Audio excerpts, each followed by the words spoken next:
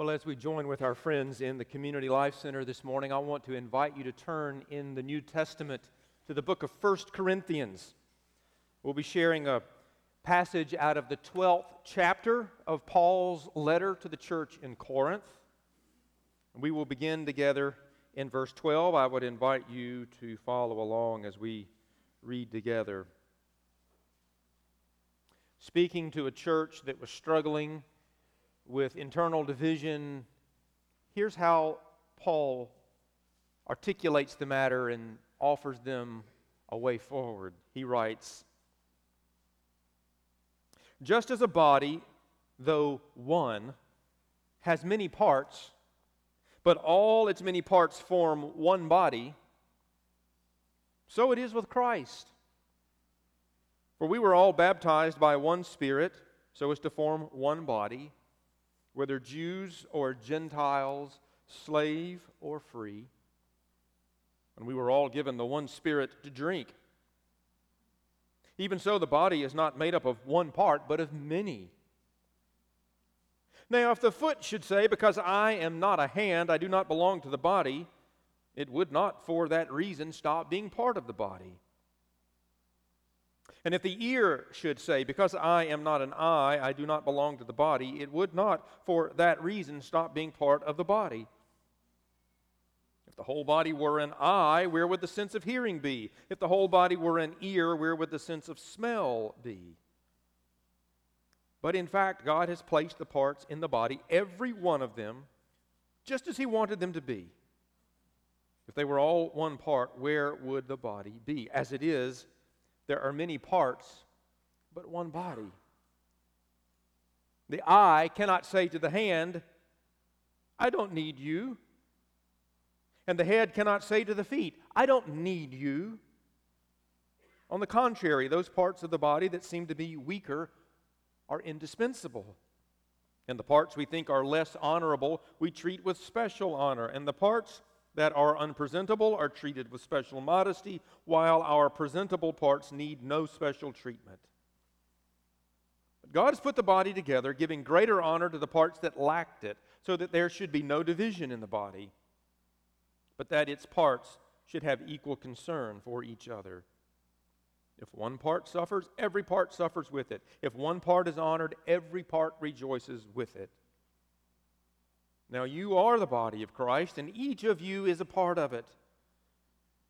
And God has placed in the church, first of all, apostles, second prophets, third teachers, then miracles, then gifts of healing, of helping, of guidance, and of different kinds of tongues. Are all apostles? Are all prophets? Are all teachers? Do all work miracles? Do all have gifts of healing? Do all speak in tongues? Do all interpret? Now eagerly desire the greater gifts. This is the word of the Lord. Thanks be unto God.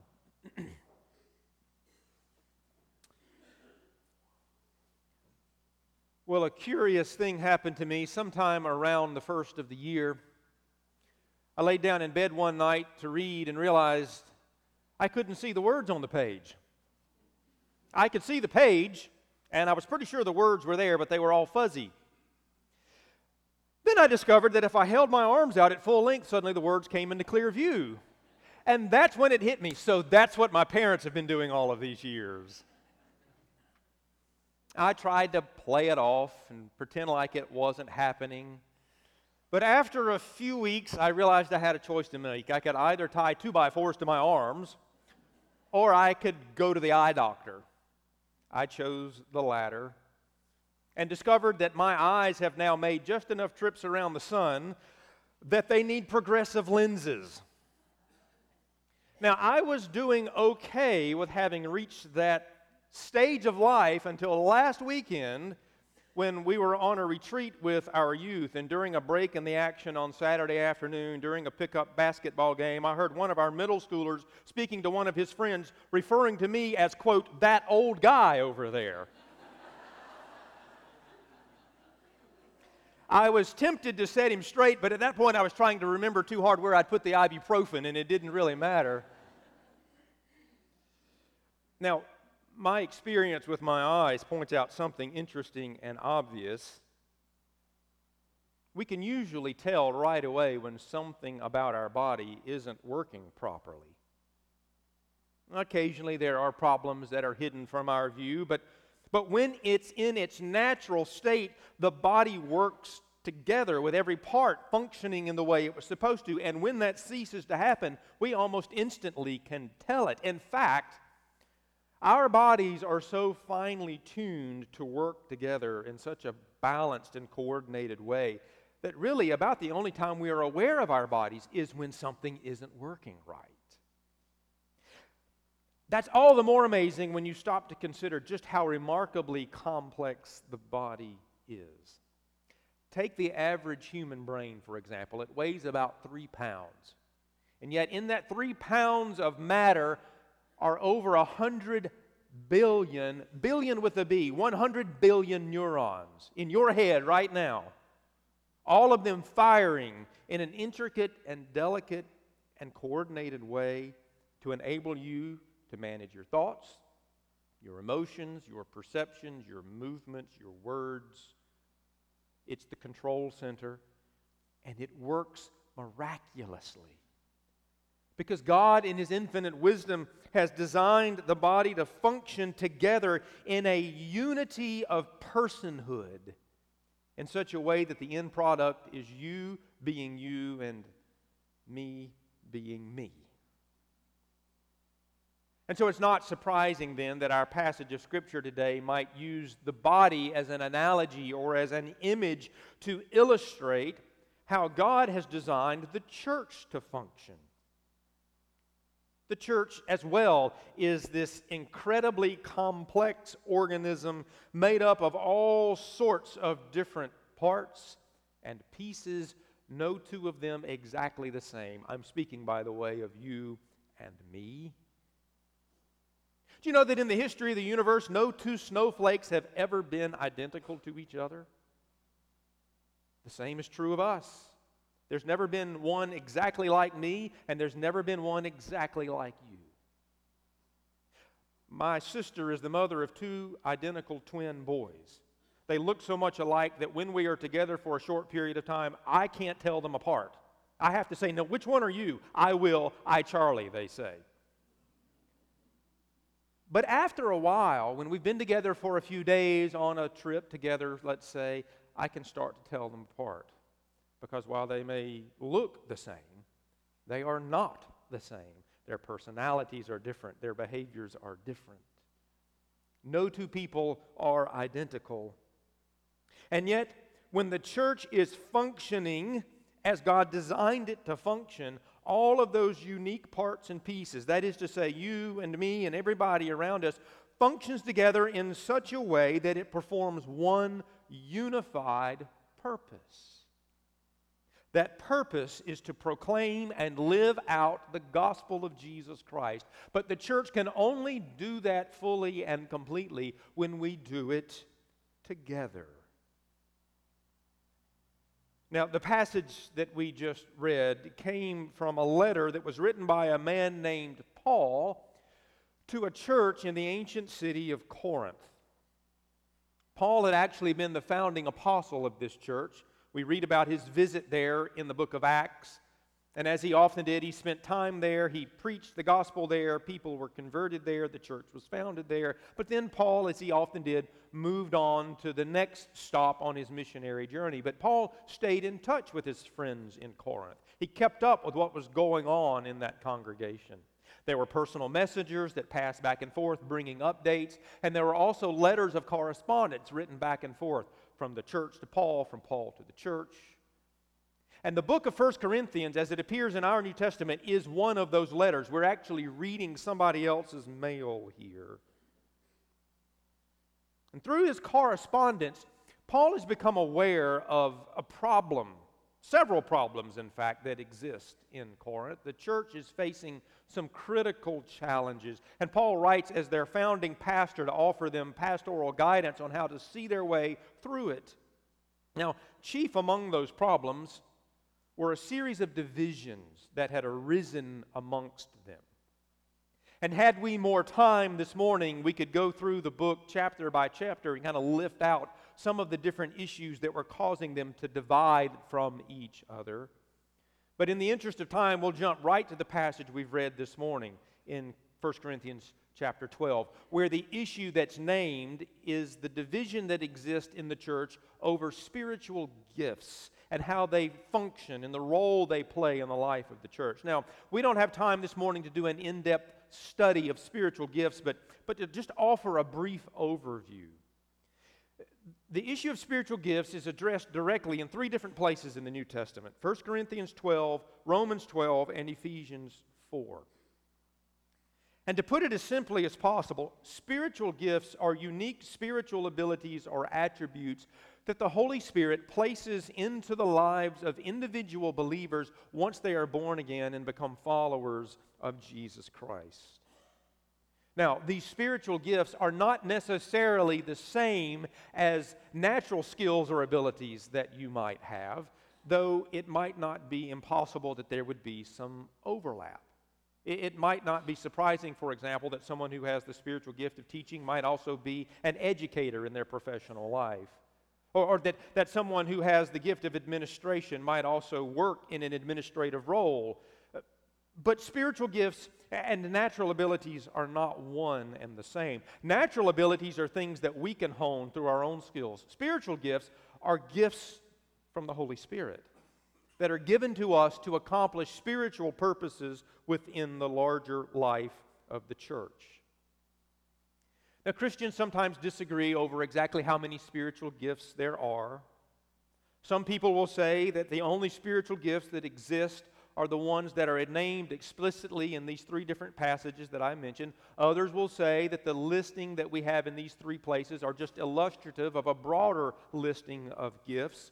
And I'm not going to try to settle that issue this morning. But here's what we can all agree upon. Here's what's clear and simple from the scriptural witness. First, every believer is given at least one spiritual gift. Every believer. These giftings are not the special province of a special class of religiously elite. You don't have to attain some higher level of enlightenment or spiritual maturity. The Spirit gives gifts to all of the followers of Jesus. But second, and just as important, no individual believer is given all of the gifts that are necessary for the church to function. By design, by intention, by purpose, God has created it in such a way that we have to rely upon one another in order for the church to function. We have to bring those various gifts together in a cooperative and coordinated way so that together as one body we function in the way that God designed us to. Now, the problem is that the folks in Corinth were forgetting that. They were overlooking how essential it was for all of the gifts to function together, because some of them were beginning to act as though their gifts were somehow more important or more impressive or more significant than the others. That somehow they were perhaps more indispensable to the life of the church. And the result was a spirit of division. Some people saw themselves as more important and others as less so. And the result was that people were pulling apart from one another instead of working together. And Paul wrote to challenge that way of thinking, to show them how incorrect and frankly how spiritually dangerous and deadly it was. And to do so, in this part of his letter, he uses the imagery of the body. He makes the very obvious point that, as we have already said, the body can only fully function properly when all the parts are doing its parts. Now, as with the human body, so it is with the body of Christ. Some parts of the body are going to be more visible than others. Just by their nature, they're going to be seen. Some parts of the body are going to be more visually impressive than others. Some parts of the body are going to be more modest, more hidden, and more out of view. Some parts of the body are even going to be more, shall we say, awkward than others. But every part of the body is necessary if the body is going to function properly. And the same is true with the church. In order for the church to function as God designed it, every part has to play its part. Every part has to be valued. Every part has to be honored. Every part has to be nurtured. And every part has to be used. Now, like a lot of Scripture, we need to use our biblical imaginations when it comes to applying this passage to us. As was usually the case, Paul was writing here to address a very specific situation, a specific set of circumstances that had existed at a specific time and place. And in this case, there was open conflict and division and infighting within the church in Corinth over the issue of spiritual gifts. And Paul was trying to resolve that matter for them. Now, the last time I checked, that wasn't necessarily a raging issue here at our church. There's no open conflict that I am aware of. I am not aware that anybody woke up this morning coming to church ready to argue that their gift's more important than somebody else's. I haven't been in any conversations with anybody recently that bordered on whether or not the gift of administration or the gift of faith was more important. I just haven't heard those kinds of conversations going on around us. But that doesn't mean that Paul's words here don't apply to us, because the same underlying issue that was at stake in Corinth is the same underlying issue that's always at stake in every church, including ours. And that issue can be expressed in the form of a question. And it's the question I want us to take our last few moments together to seek to answer. The question is this: what is it that unifies us? What is it that draws us together as a church? How is it that we are enabled to function together to accomplish God's purposes for us? The answer to that question might be a little bit more challenging than we first realized, because as was the case in Corinth, so it is with us that we sometimes are going to be tempted to answer that question in the wrong way. We are tempted to ground our unity together in something other than the transcendent presence of Jesus Christ. That's what was happening in Corinth. It can happen here.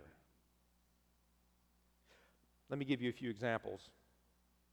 There is a temptation, for example, to ground our unity as a church in our connection and our relationship to specific staff members.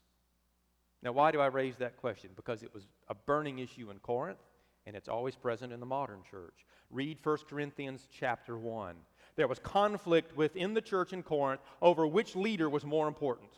Some people claimed unity to Paul. Some people claimed unity to a leader named Apollos. Other people claimed to be a disciple of the Apostle Peter.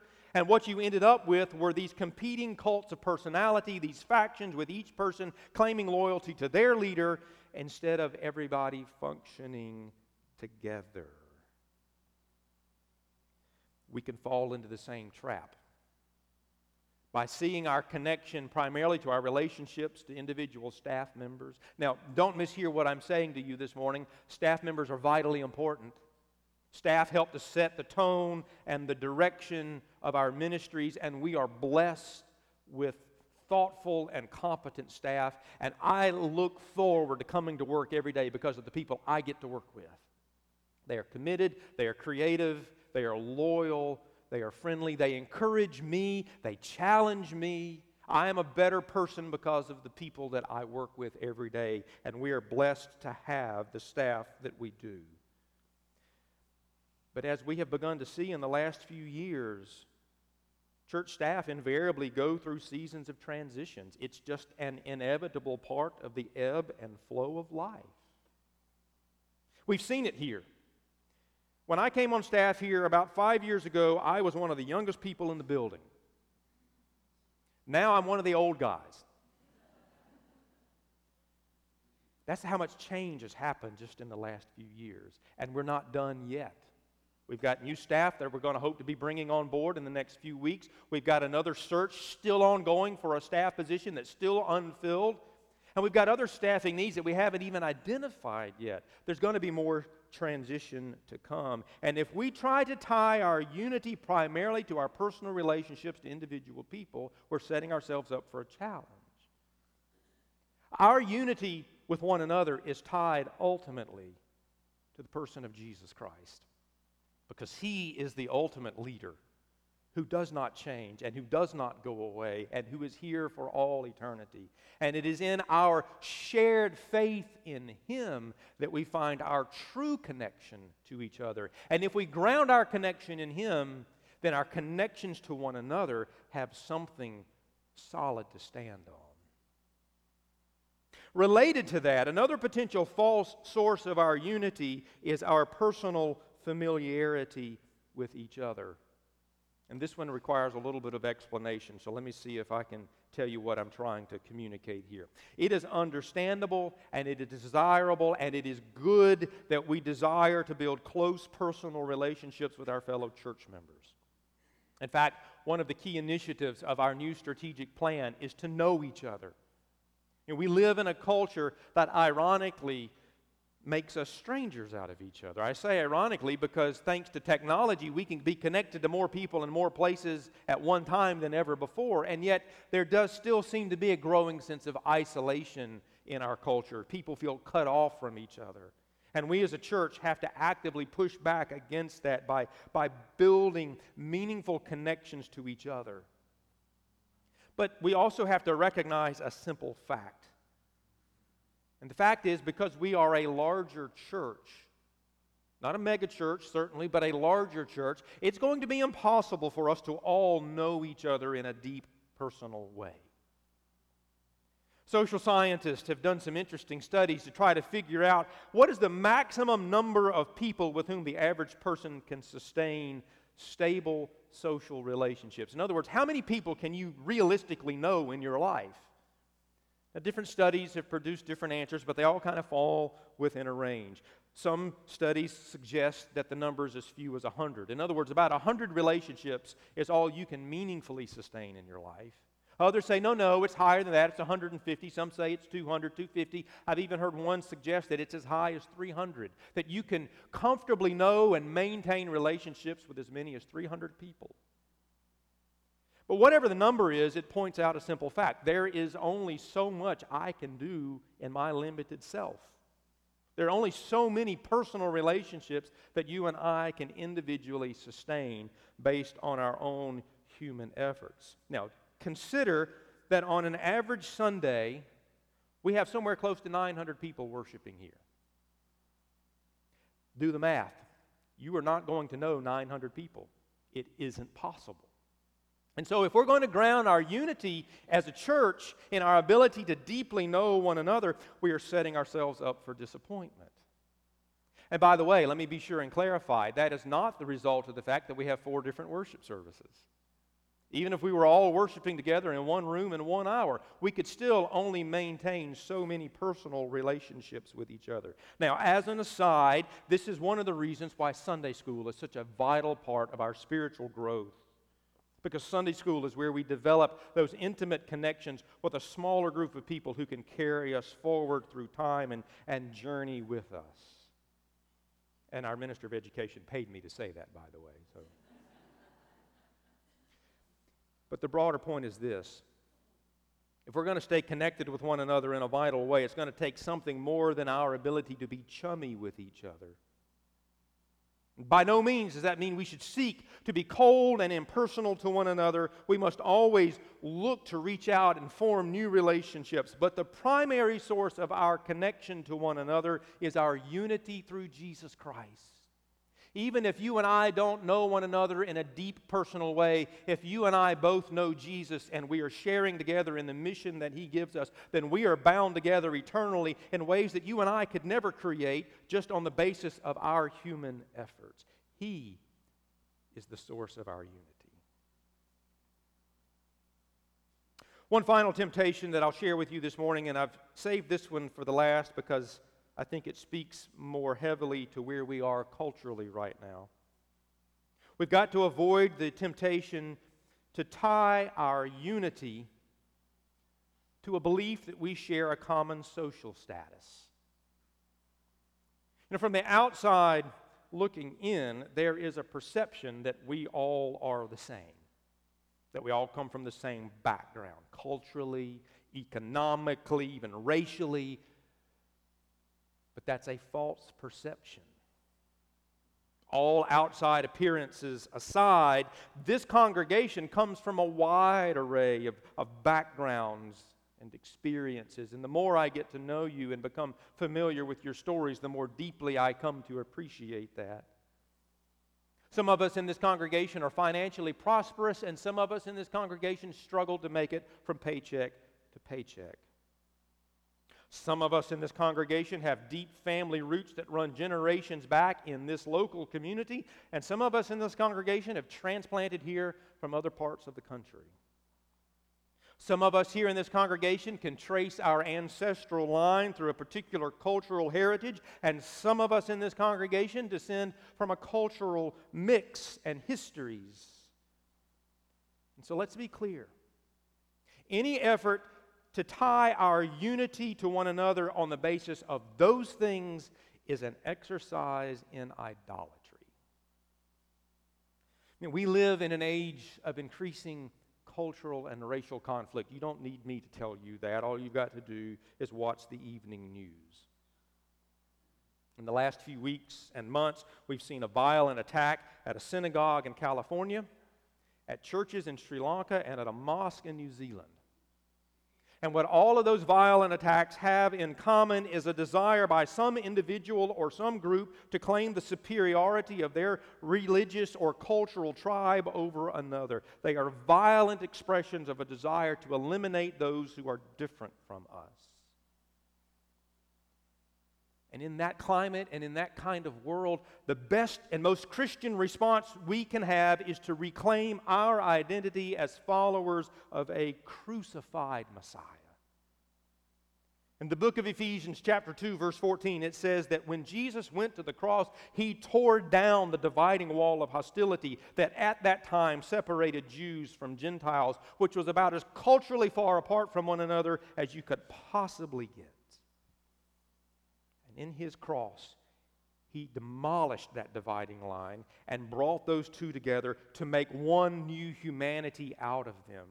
Because in the end, what draws us together is not the fact that we are all like each other, because we aren't. The only thing that draws us together is that we share equally and fully in our need for His grace. Because He and He alone can unify us. What is it that draws us together? What is it that makes us function as one body? It's not us. It's not our abilities. It's not our perspectives. It's Him. It's the fact that He was willing to look upon us with mercy and draw us into His family. As you see behind me here, we're set up for a unique performance this afternoon and again this evening, a program we're calling Kaleidoscope. Some of you may have had one when you were a child, that toy you looked through that through a series of mirrors took some strange and random objects and out of it created a beautiful and symmetrical presentation, something that pleases the eye. It's yet another analogy of what God does through His church. He takes folks as different and distinct as you and me, and He brings us together. And out of us, He makes one body that exists for one purpose, and that is to glorify Him. Now, you are the body of Christ, and each of you is a part of it. Let's pray together. Father God, You are three, yet You are one. And in that unity of diversity, You have brought about our creation and our salvation. Draw us together again, O God, as one unified body, seeking to serve You. Through Jesus Christ we pray. Amen.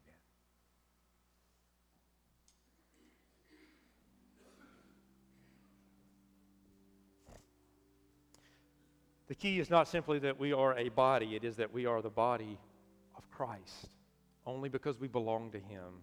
as we close out our time of worship, we have an opportunity to reflect on that and respond to that. If you are here and you've never made a profession of faith, you've never become a part of His body by declaring yourself His follower, then as we sing in a moment, I want to invite you and give you the opportunity to respond to that. Would you come forward while we sing? We'll pray together as you begin that journey. If you're looking for a church home, a place to unite with others, to claim your part in the body, we want to be that for you, and we would invite you to come.